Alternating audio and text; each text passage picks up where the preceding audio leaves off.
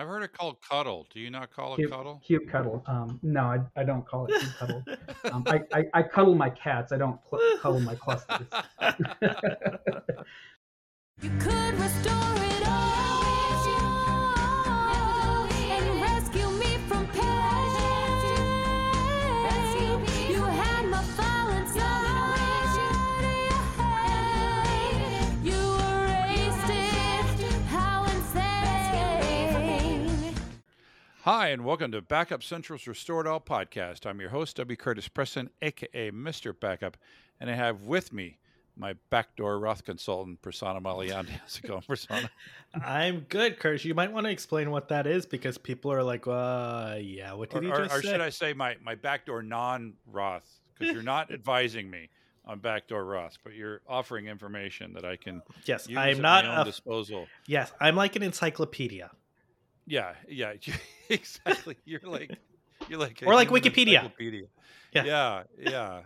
You're like a Wikipedia with a beard. Yeah. So, uh, the not everyone can contribute directly to a Roth IRA, which is an IRA where you put in after tax money, and then there's tax advantages to that when you withdraw the money. And so there is this thing called a backdoor Roth, which I literally never even heard of until Prasanna brought it up. And it's where you convert, you put money in another retirement account, and then you convert that account into a Roth IRA. There is both a backdoor Roth IRA and then something called a mega backdoor Roth IRA, which works with the 401k plan. 401k, Yep. right? But not all plans support it, so but make not sure all you plans call your support plan it. administrator. Exactly, where you contribute after tax money to your 401k, and then you can if you can do a mega backdoor Roth, it's the limit much higher. It's what, like 35 or something? Yeah, I think overall in your 401k, including employer match, it's like $58,000 a year. Yeah. Versus the backdoor Roth IRA, which for people my age, the limit is $7,000 per year, which is a lot smaller than the mega backdoor Roth, but my 401k doesn't support it. So, like I said, Prasanna and I have been talking a lot about retirement. And by retirement, when I say talking about retirement, I mean planning for retirement. I'm just not that old. Not that old yet. But wait, you did buy a piece of furniture, which a lot of people might say is kind of retirement age furniture. What does that mean?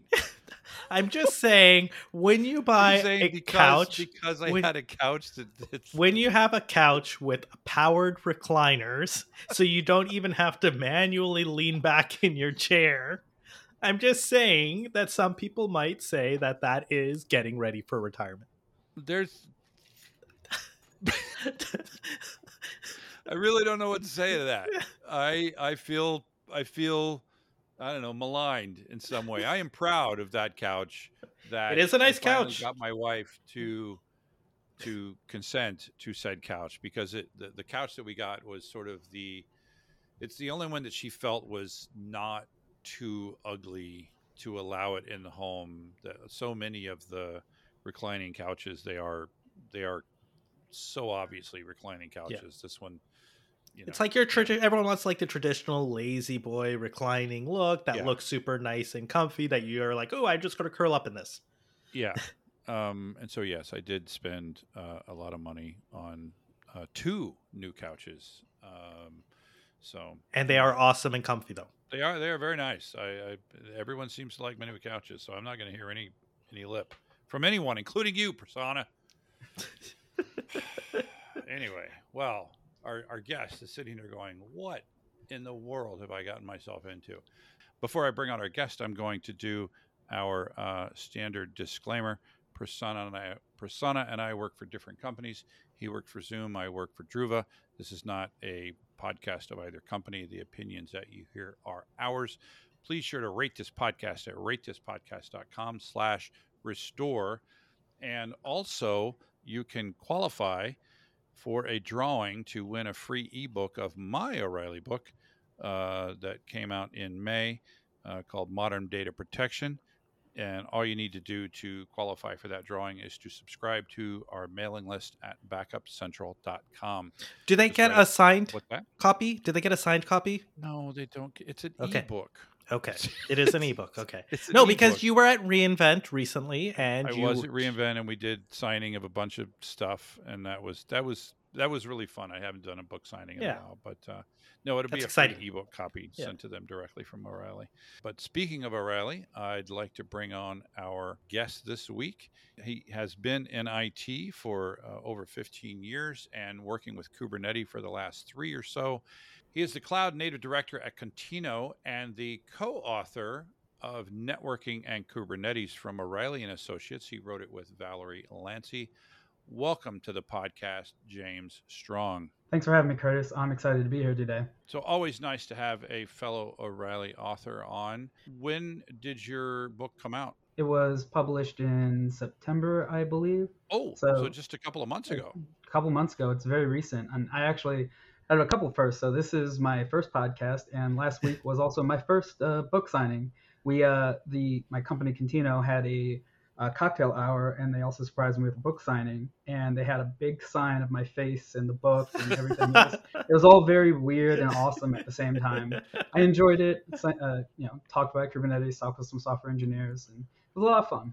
No, that's a Yeah. big accomplishment. Like, I saw Curtis as he was writing his book, and oh man, the effort that goes into writing a book and making it so it's sensible when people read it, it's a lot of effort. Well, I definitely hope it's sensible. We've been getting a lot of great feedback. And fun fact for your listeners, this was my COVID baby, as a lot of people would say.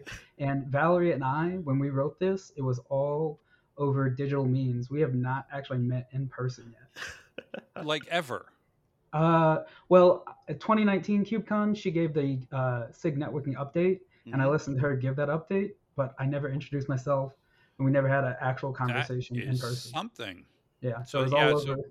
Yeah, my book was also my COVID baby. I wrote it on another COVID baby. In that, I bought a treadmill that actually Druva.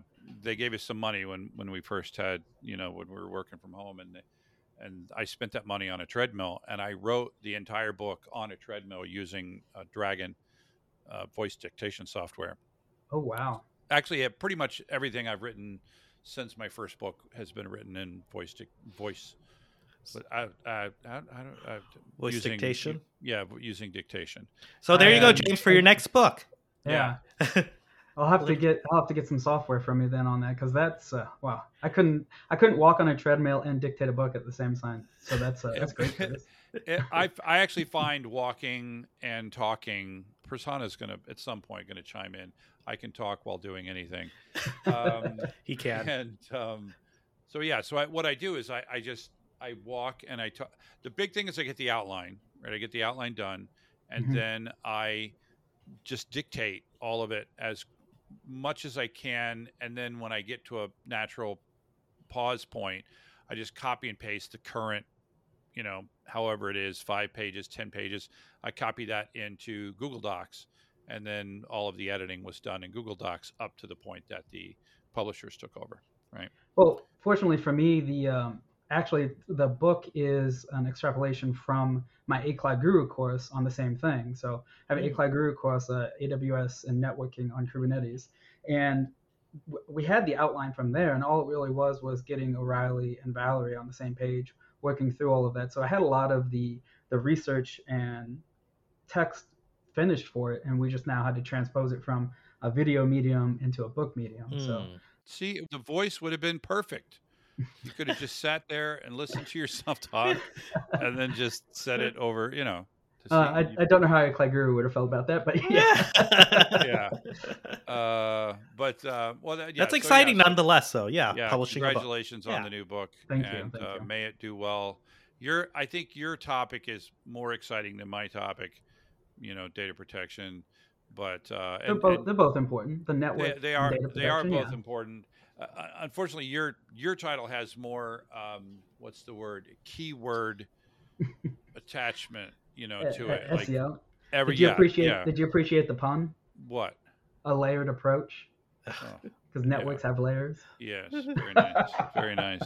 I think I actually made a mistake in the name of my book. So I say Modern Data Protection because I think of data protection as so much more than just backup. But Yeah. it meant that the word backup isn't in the title. And that's what people search for, is they search for backup. So I had to get them. I figured that out after the fact, and I had to have them add backup as a keyword, because if you went to O'Reilly.com and searched on backup, you didn't find my book. Okay. Yeah, there's a Is little it- bit of problem with that, Curtis. Yeah. Yeah. I'm as I do more and more blogs and content, like learning about SEO from our content team. Yeah. It's being able to find your content is the first thing, right? Yeah. And then hopefully everyone enjoys it. Yeah. So I'm glad to say that my book now shows up in the first page if you search on backup. So, James, what made you want to write a book? So you said you had a Cloud Guru course that you were teaching, or that you have content for this. But why a book? But why a book? It actually was not in my goals for writing a book. I was still in midst of writing the A Cloud Guru course, and as always, I go to videos and books to do my learning, and I was struggling with eBPF, and so I went and read the Linux Observability with eBPF book, and I was talking with some of the co-authors at KubeCon. I asked them some questions about eBPF, trying to understand what it meant and how it interacted with the kernel and how that meant for networking. And I was talking about the course, and he's like, I generally don't have people who ask these types of in-depth questions. I was like, well, because I'm working on the course and all of this. And he was like, I think this would be a really good book. And I was like, really? And I was at first a little taken aback because, it's O'Reilly. And so I put the book proposal together. He got me in contact with the acquisition editor, and 16 months later, they came out with a book. So. Nice. And then bada bing, bada boom, and you have a book. Yeah, but And then it's Yada, yada. 16, yada Yeah, yada. 16 yada, months yada. later. It was about 16 months. There was a holiday in there, and I took a little bit of time off in December, so we got pushed back a little bit. I actually had a fun did a fun writer's trope. I actually was stuck on trying to finish chapter 1, and I went up to a cabin for the week. I took a week off work and went up to a cabin, and I did nothing but write and enjoy nature. And that's how I was able to get into the groove Nice. and finish chapter 1. Well, I got you beat on how long it took to write the book. From the time I first conceived the idea of this book and actually the book being released, 10 years. 10 years? 10 years. Oh, So wow. back in 2010, I came up with the idea, and I was like, I want to do this book, because my first book was more about like the open source world, right? And I Okay. said I wanted to do a book that was more about the commercial world, right? All of the things that need to be backed up, all of the different ways and difference between tape drives and dedupe systems, and different types of backup software, and pros and cons of each. And I wanted to put that all in one book. And they were like, that sounds great. You know what would be even better is for you to do a second edition of the first book. Second editions sell really well. So do that now, and then you can do the other book next. And so I said, sure. And then life got in the way.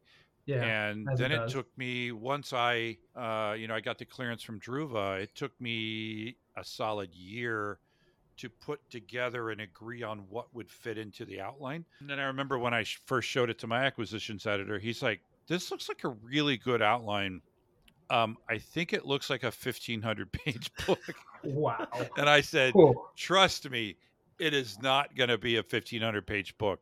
He's like, listen, you really can't be any bigger than like 500 pages. I said, trust me, it is not going to be bigger than 500 pages. It's just the most well thought out outline I've ever put together to like You've been thinking about it for 10 three years. levels of detail. Exactly. Right. And so it ended up actually only being like 360 pages. I think ours Right. clocked in at just about that, like maybe 350, 325, somewhere in there. It's a lot. It's really hard just going through and understanding like what should you include, what shouldn't you include, and having that decision and going through that. Did you have a co-author? Because we were at least able to No. have that back and forth. Oh, so you had to have those debates with yourself. I couldn't imagine having those debates by myself. Well, what I did was I crowdsourced the outline Okay. with a whole bunch of people, including Persona, where it's like, look, this is what I'm thinking about, including, and I had dozens and dozens of people who took a look at that outline. I had it on Google Docs, and subscribers to the podcast, actually before it was a podcast, right? Subscribers to the mailing list on Backup Central. What they thought But was important and things like that. yeah, That's helpful. exactly, Yeah. right. So how would you describe the book?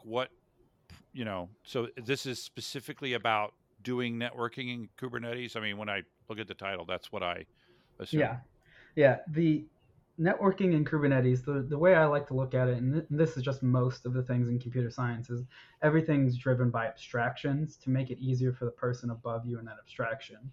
And there's a lot of them in Kubernetes. And it kind of dawned on me a little bit. I was trying to troubleshoot, I think it was a volume issue.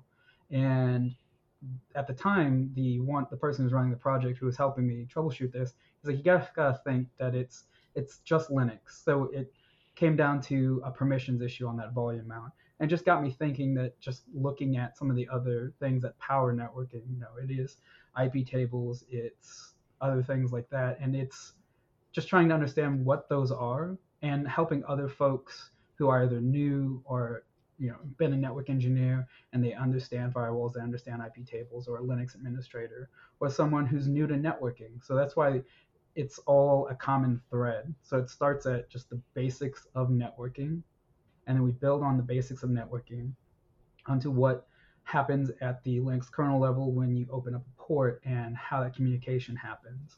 And we go from there to container networking. Container networking, we talk about the C groups and namespaces and how that all abstracts all of the other things from a networking perspective. So it's a completely separate network stack in the kernel that you can do with what you can, with what you want. And then we go from the kernel network,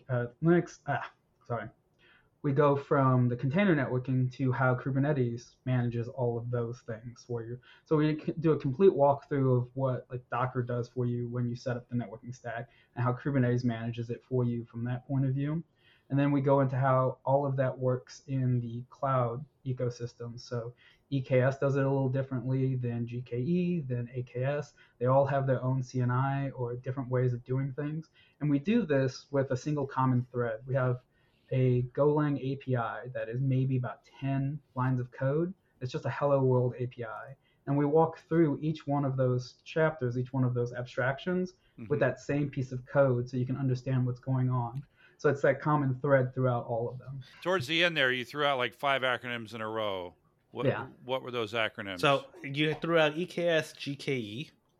So we'll EKS is the Elastic Kubernetes Service from AWS. So it's their managed service for Kubernetes. So like all tools, all open source tools, you can run and do them yourself, which takes a lot of effort, a lot of overhead, a lot of knowledge from your workforce.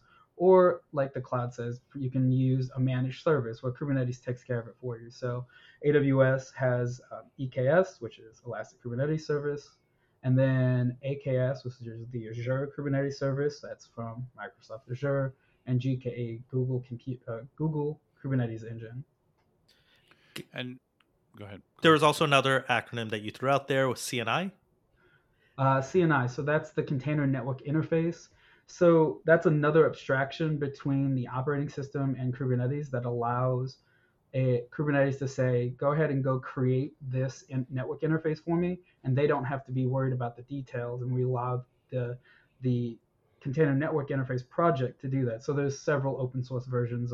Cilium, there's Tigera. I'm trying to forget what Tigera's is. Calico.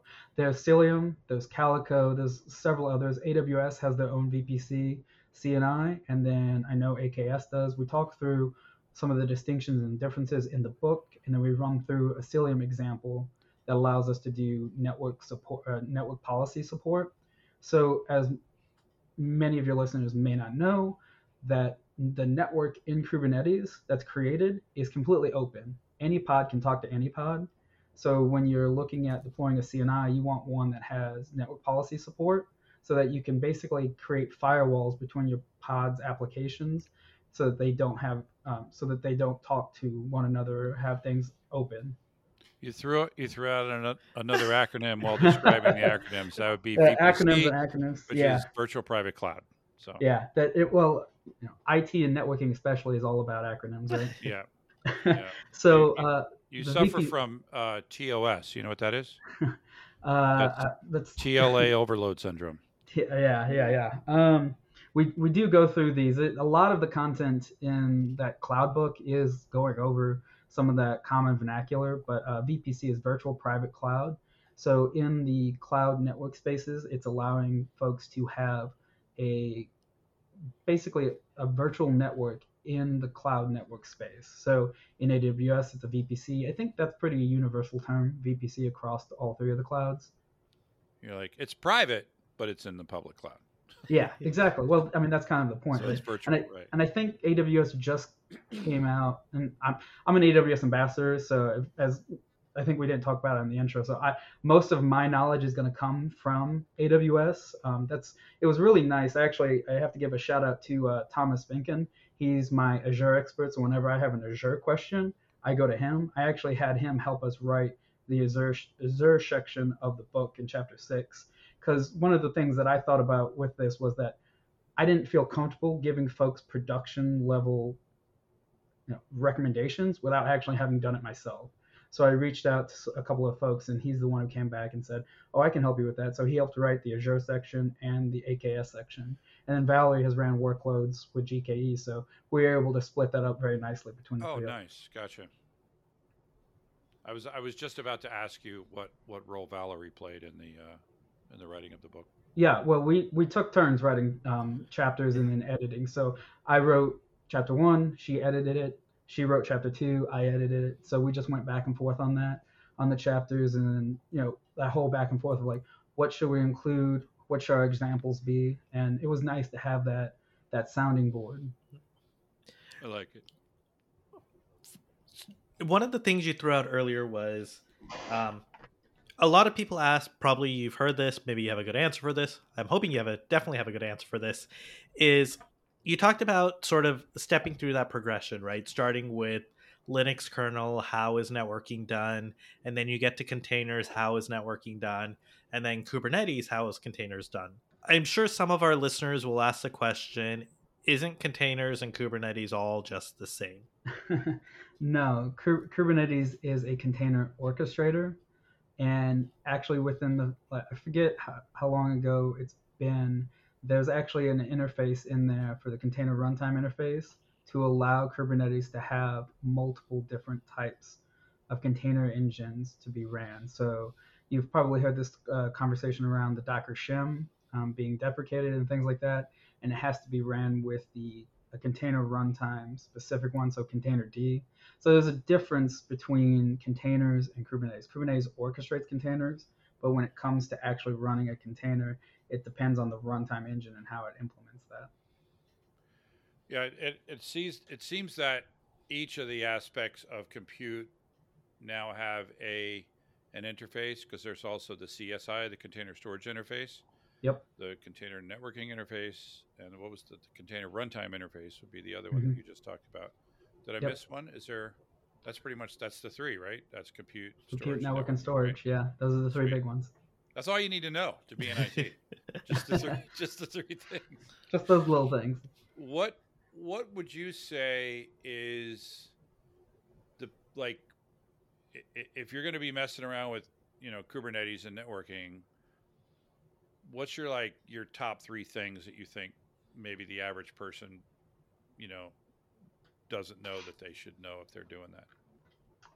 I think I've already mentioned the one with the container network policies. That is a big one. That is a big one. That's a big one. Being able to understand how you can lock down. Actually, I think even in the AWS VPC CNI, you can migrate that. Wait, hold on. Sorry. That was like 19 acronyms in one phrase.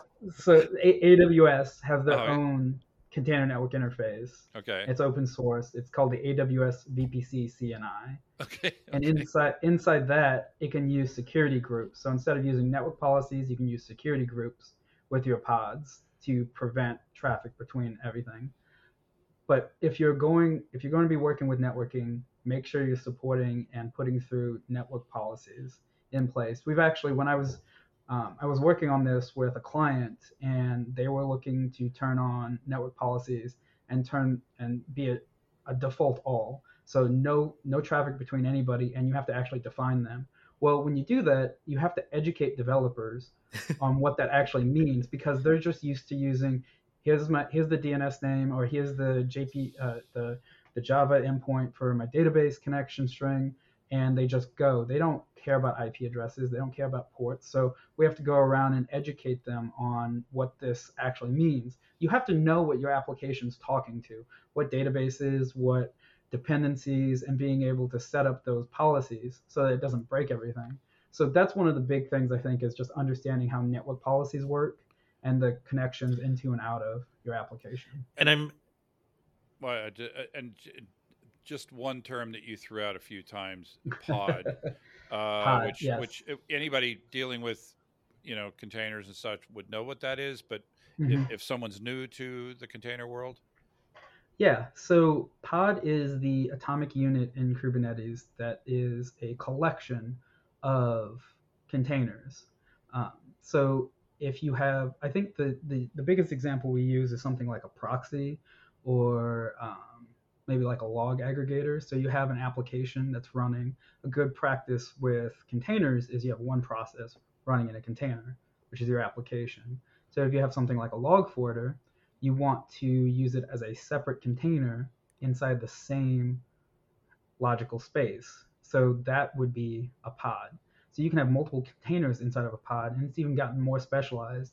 So Kubernetes now has init containers. So if you have, checks, or if you have data you have to process, or something you have to do before your application container comes up, you can use init containers. And then I was talking about log forwarders. It is a pattern inside of Kubernetes called the sidecar pattern. So anything that adds additional functionality to your application, you can bolt on as a sidecar. So log forwarding is the big example that folks use, or you can use it for proxying applications. So if we get into service meshes and things like that, a lot of those use a proxy that get injected into the pod, so you can proxy the network communication. So things like that. So a pod is, long story short, a pod is a collection of containers. by the way, before you jump in, Prasanna, I just want to state, and this is a total non sequitur, that looking on your back wall, you have solved a mystery for me. What's that? So you have a framed version of your book, Yes. which I'm assuming was sent to you by O'Reilly. I believe so. Yeah, so I have the same framed version of my book, and it didn't tell me who it came from. And since it looks exactly like the framed version of your book, I think we both got it from O'Reilly, but they just quietly just sent it to me without my editor didn't say anything. I just got a box in there, and I opened it up, and I was like, this is exciting. Like I teared up a little bit. Like it was a big deal when I got that. Yeah, I can see it back on mine. I haven't actually hung it up. It's sort of, you can see, well, it's right there, but it's all shiny, so you can't really see it. Anyway, sorry. Go ahead, Prasanna. Whatever. I'm sure you were going to say something brilliant. You were talking about the networking aspects and how the client had sort of the default all, I think, right? Where denial. They had the default, like everybody could use any. So it was multi-tenant cluster. So multiple application teams were using the same like development cluster. Mm-hmm. So my application could talk to development team B's application, and there was nothing stopping that.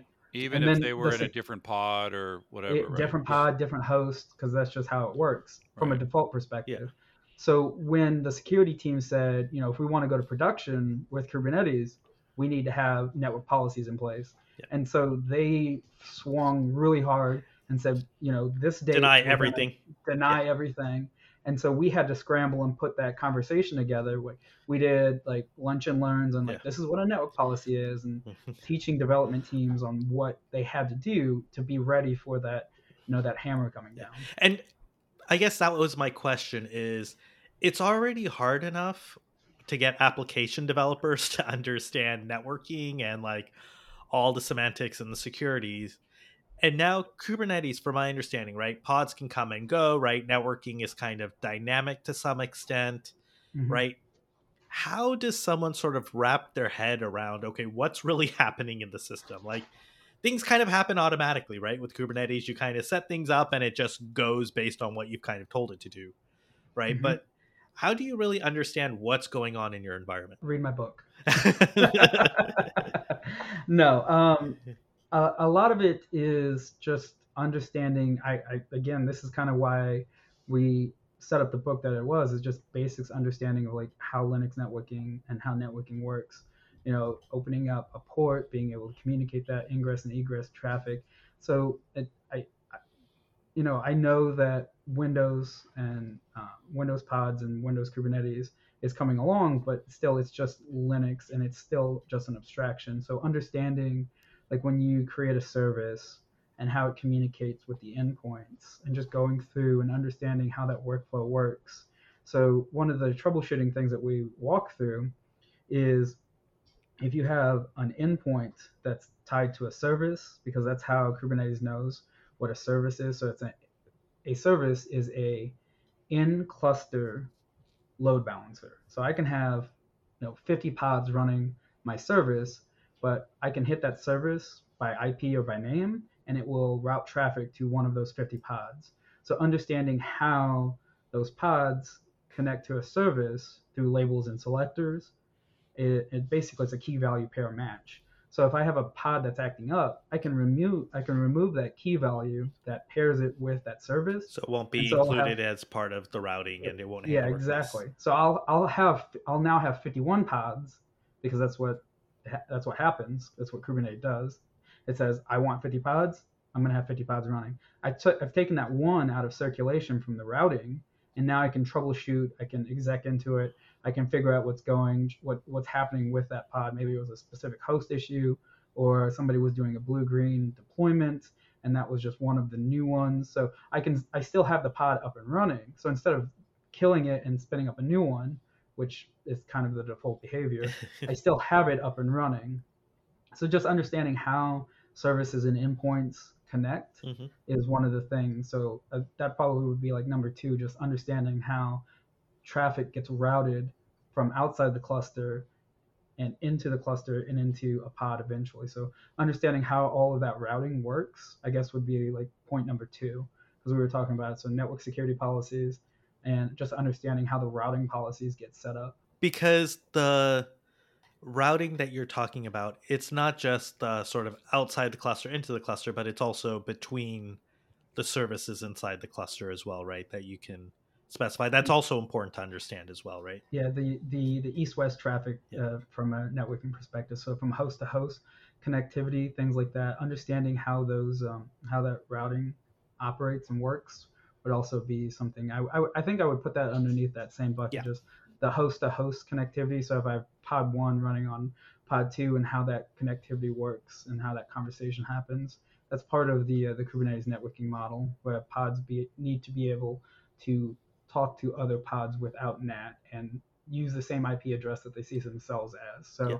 if I'm on host A, pod A needs to be able to ping and talk to, on host B with pod B, and understanding how those routing rules and abstractions work. That's specifically everything that's in chapter 5. I Read your believe. book. Yeah. Read the book. How much how much of this do you think comes into play when we start thinking about what's going on with ransomware and attacks like that? How much of that aspect do you think have you seen any information on anyone specifically exploiting the fact that anyone's running Kubernetes and Docker, anything that falls into that world?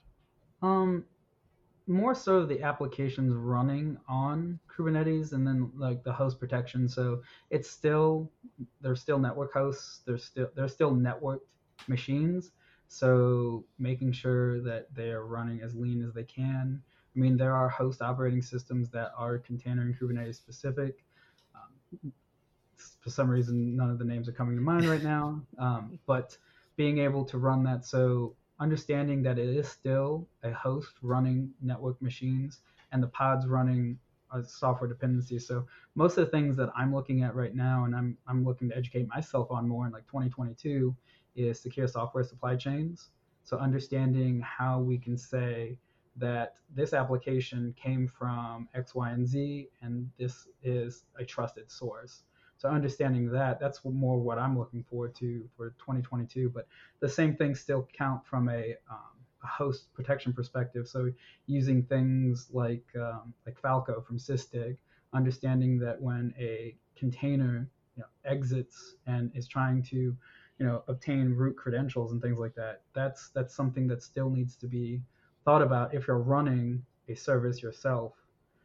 The managed services help a little bit more because then you don't have to worry about the control plane too much versus the data plane. And before you ask the question, Curtis, I'll go ahead and walk through that example. So Kubernetes has this idea around what is the control plane perspective. So that's the API server. That's the thing that everyone interacts with. So when I say kubectl, list out my pods, things like that, or deploy this Nginx service, kubectl, and that's how you pronounce it correctly for those who are listening, is kubectl communicates with the Kubernetes API. I've heard it called cuddle. Do you not call it cuddle? Kubectl. No, I don't call it kubectl. I cuddle my cats. I don't cuddle my clusters. Clusters come and go. Anyway. So everybody communicates with the Kubernetes API. That's also where etcd and all of the schedules and everything that makes Kubernetes run. So all of the controllers for secrets, all of those things run inside of the control plane. And then the data plane, those are the hosts that are running your pods. So when I say I'm running 50 pods of Nginx, they're all running inside of the data plane on those hosts. So those are the two differences from there. So when I say managing the data plane versus the control plane, that's the differentiator there, but still being able to manage those hosts. So I'm going to talk from an AWS perspective. You can have AWS manage both your control plane and your data plane, or you can manage your data plane yourself. But then you're still responsible for updating the operating system, making sure that it's secure and it's updated and all of the systems can talk to each other. So you can either offload that again fully onto an EKS system, or you have to manage it yourself. The same thing with the control plane. Do you think that using something like EKS could it make data protection easier because it would allow you to do a very quick snapshot of your entire environment, and that basically, at least it's one big giant backup of the environment from a consistent point, whatever it is that you need, that's part of it, configuration, whether or not you have a persistent storage as part of it, whatever it is, it's going to get one snapshot of it quickly. I think it would seem that would make it easier. What do you think? I would agree with that. I would think the way I like to look at it is that with cloud APIs and with the Kubernetes API now, I should be able to spin up my entire infrastructure that is the same exact copy as everything else. The only caveat to that is, right, applications that are stateless are fine.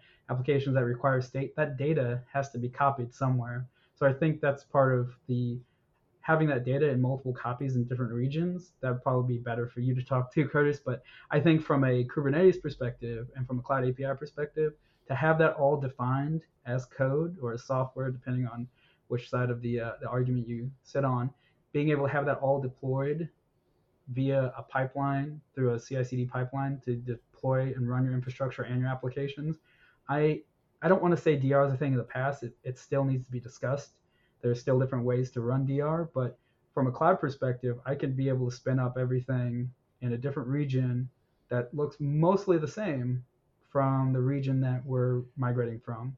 If you have the configuration. If you have the configurations, which you definitely should. So free consulting right there. Yeah.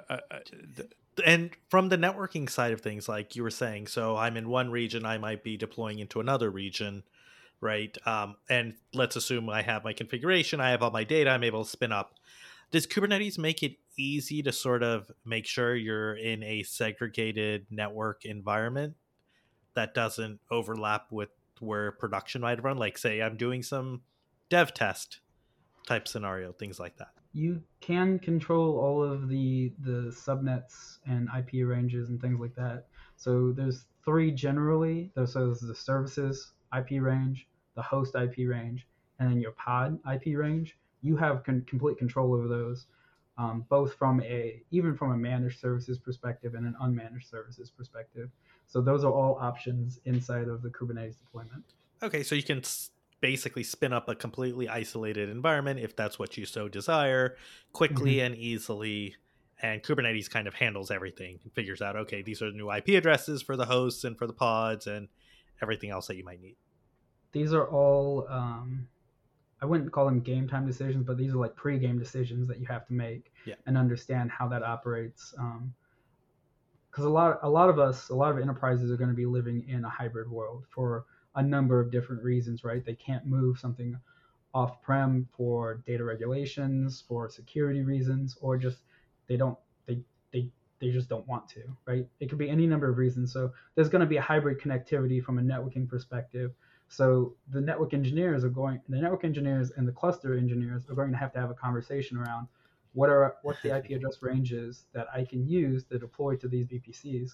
Now the cloud providers are making it a little easier.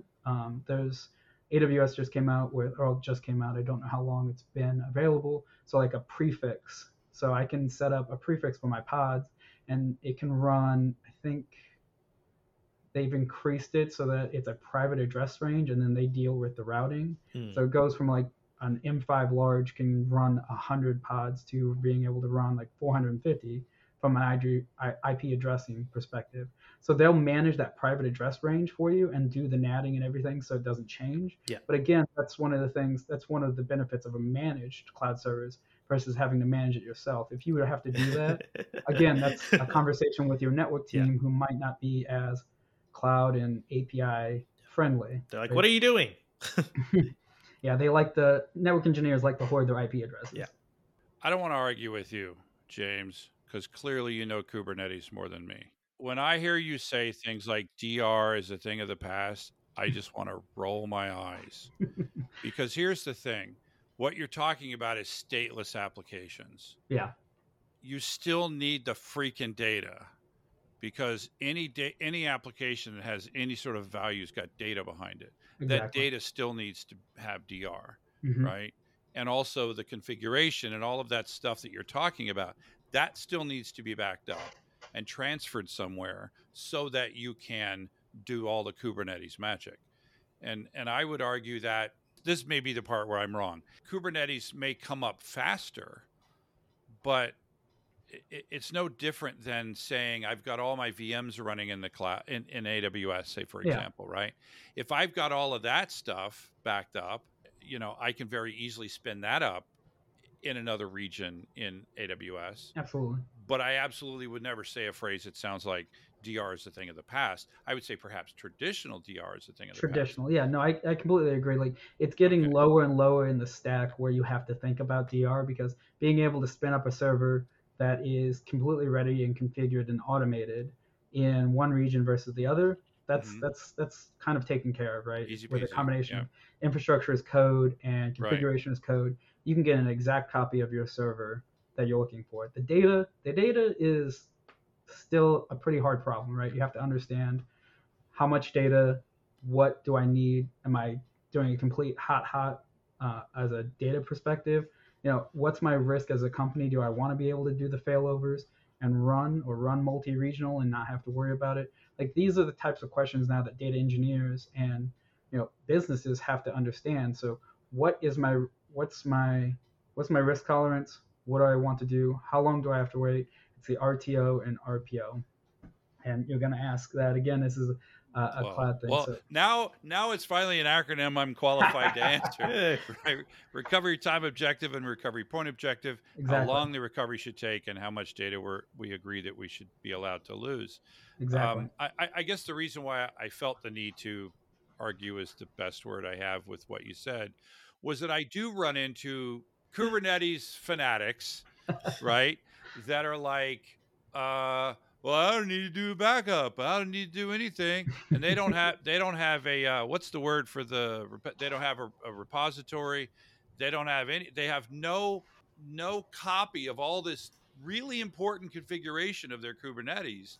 And I'm like, if your entire world blows up, if your Git repo goes down, yeah, you're screwed. yeah, Right. So it's just, you have to do. That's my only concern when I hear people say things of like, DR or backup, we don't need it anymore. And I'm like, you do. You just need it differently. yeah. I would Right? completely agree, and Yeah. we'll just say that That I you never worded said it that that. way no, I worded it that way to foster the conversation. Oh, sure. He just wanted to get a We'll go rise with out of that. you, We'll go with Curtis. that. Yeah. Yeah. Well, we get people coming on here saying backup is dead or tape is dead or Tape is alive and kicking. tape is.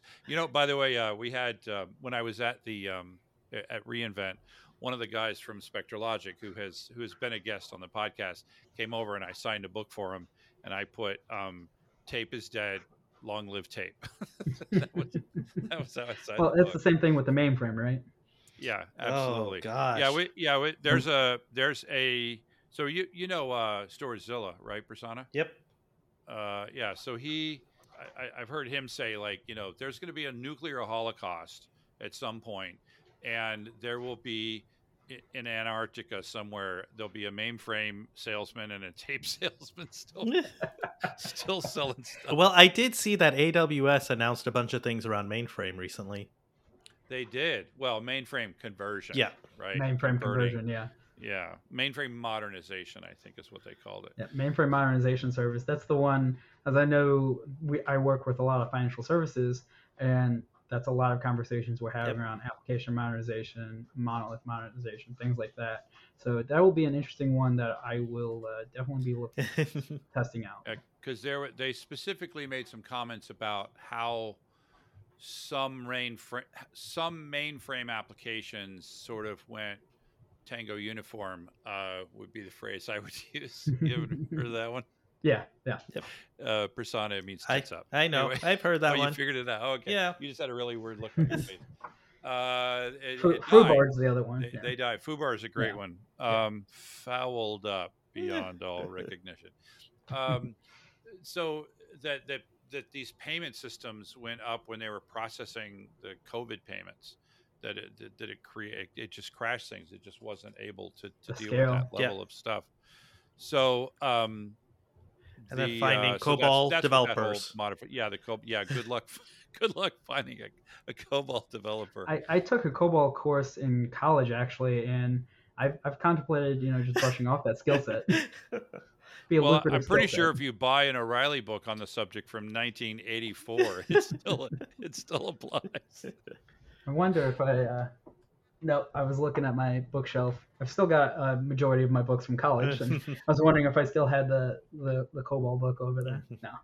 Can you think of anything else that you think that, people from a networking space, people that are messing around with Kubernetes should be thinking about? I would think, as a consultant, I also ask the question of new projects. Even though I wrote a book on Kubernetes and I'm a big supporter and a fan, or use your term, Curtis, a fanatic, I would still ask, what business value, what problem are you trying to solve, or you think you're going to solve by using Kubernetes? Now, it might be sacrilege in the Kubernetes fanatics circle to say that, but Kubernetes isn't always the answer. What? Exactly. Yeah, I get that. But the way that we like to look at it at Continuum is just understanding what business value is it providing. Most of the time when we're looking at things, it's not a technology problem. It is very rarely a technology problem. It's a people and process problem. So when clients ask, they're like, hey, we want to implement Kubernetes, we're like, that's cool, that's great. We've got people who can help you do that. We got a guy who wrote the book on it. But we want to understand, what is the business value that you're trying to provide. If it's faster time to market, it's trying to reduce bug cycles, things like that, trying to understand, how do we tie this technology back to the people and process problems that you're having. So that's, Kubernetes isn't always the answer. So I would say the same thing is true of the cloud, right? That the cloud can do a lot of things. Mhm. I would say, first off, I think my biggest caveat there is, as long as you actually acknowledge that it's the cloud, if all you're doing is you're just moving Replacing your VM data into the center. cloud, right? Yeah. That's not really accomplishing anything other than you don't have to worry about physical hardware anymore. That's Exactly. about it, right? So you still have all of the same problems, and your cost is going to go up, right? We do But see that a lot with, the cloud sticker shock, and having Yeah. that conversation with folks when we say, oh, I just want to do a lift and shift. We got to get out of the data center because we don't want to renew, or we're having the end of life for our hardware, things like that. We have that conversation all the time. But I'd like to tell them and say, I've seen this time and time again. We've seen this time and time again, that it's going to cost you just as much or even as more, because you're going to use, if you're treating the cloud as a data center, it's going to cost a lot. Now, if Yeah. you move into that cloud native space, the scaling and things like that, or the managed services, you're gonna, in some instances, like we won't talk about how much a NAT gateway costs, but from a managed services perspective, it's what trade-offs are you willing to make, right? Again, that conversation of my job as a consultant and as a subject matter expert is to provide my customers with the choice, and they're willing to accept that risk or not and go through that. So understanding what it takes, like that RTO and RPO conversation. Like if you want a hot and you want to be able to fail over regions, that's going to cost you a lot of money.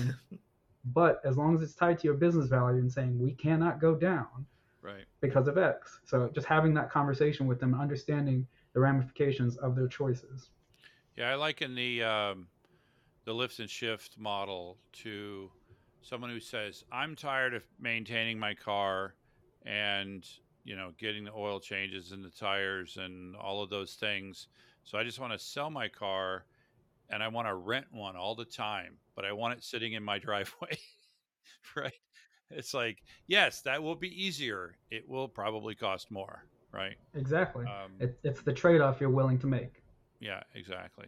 I've just moved to Philly, and I've driven my car 3 times because I don't want to deal with the parking problem. Yeah. So I just pay for Lyft. Yeah, it's going to cost me a little bit more, but I don't want to pay for parking, and I don't want to have to find parking. And so I just shift the problem to someone else. My wife and I were downtown San Diego, which is where I live, and we were at the Balboa Park, and there was somewhere to eat that was just like a mile, like a mile or two away. And I priced it, and it was going to be like $15 in an Uber to get there. And so I was like, you know what? I'm not paying $15 to get right. I can see it from here. Like, I don't want to pay $15 to get there and $15 to get back. We're going to drive. Get in a car. We're going to drive. We got over there. It was $40 to park. Oh, And then you had to pay for the parking, and then yeah. And the time and the stress and all the rest of that. Oh, and then, Yeah, and by the way, for previous listeners, that's the night I got food poisoning. So that's no fun. So yeah, so it was just a lose all night. Well, James, thank you so much for coming on. I wish we could have Valerie on, but she wasn't able to be here. And so, congratulations to both of you for finishing your book. Thank you very much. It was a lot of fun to be on, and of course, as always, make sure to back up your data.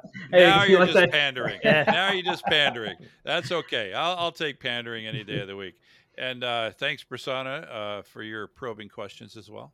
Anytime, Curtis, and thanks, James. Yeah, no, I'm sure our listeners would love to get their hands on this book, and I think it's available on Amazon and direct from O'Reilly, correct? Exactly, yes. And thanks again to our listeners. And remember to subscribe so that you can restore it all. There was a file, but I deleted it. Too bad your backup system isn't worth a spit. Finally, I needed your backup. You had a chance to fix it, instead it's all jacked up. See how I'll write on Facebook about you. Don't underestimate the things that I will do. There was a file, but I deleted it. Too bad your backup system isn't worth the space. Emails from you remind me of when they keep me thinking that we could restore it all. Emails from you, they leave me breathless. I can't help feeling you could restore it all and rescue me from pain. You had my file inside. You erased it. How insane. Baby, I have no files to hold, 'cause your stupid backups didn't work at all. Think of me while you're backing up data. Maybe it would work if it wasn't beta. Emails from you remind me of when they keep me thinking that you could restore it all. Emails from you, they leave me breathless. I can't help feeling you could restore it all. Rescue me from pain. You had my file inside. You erased it. How insane. You could restore it all and rescue me from pain. You had my file inside. You erased it. How insane. Throw yourself into every backup run, hoping that just for once it'll be completely done. Maybe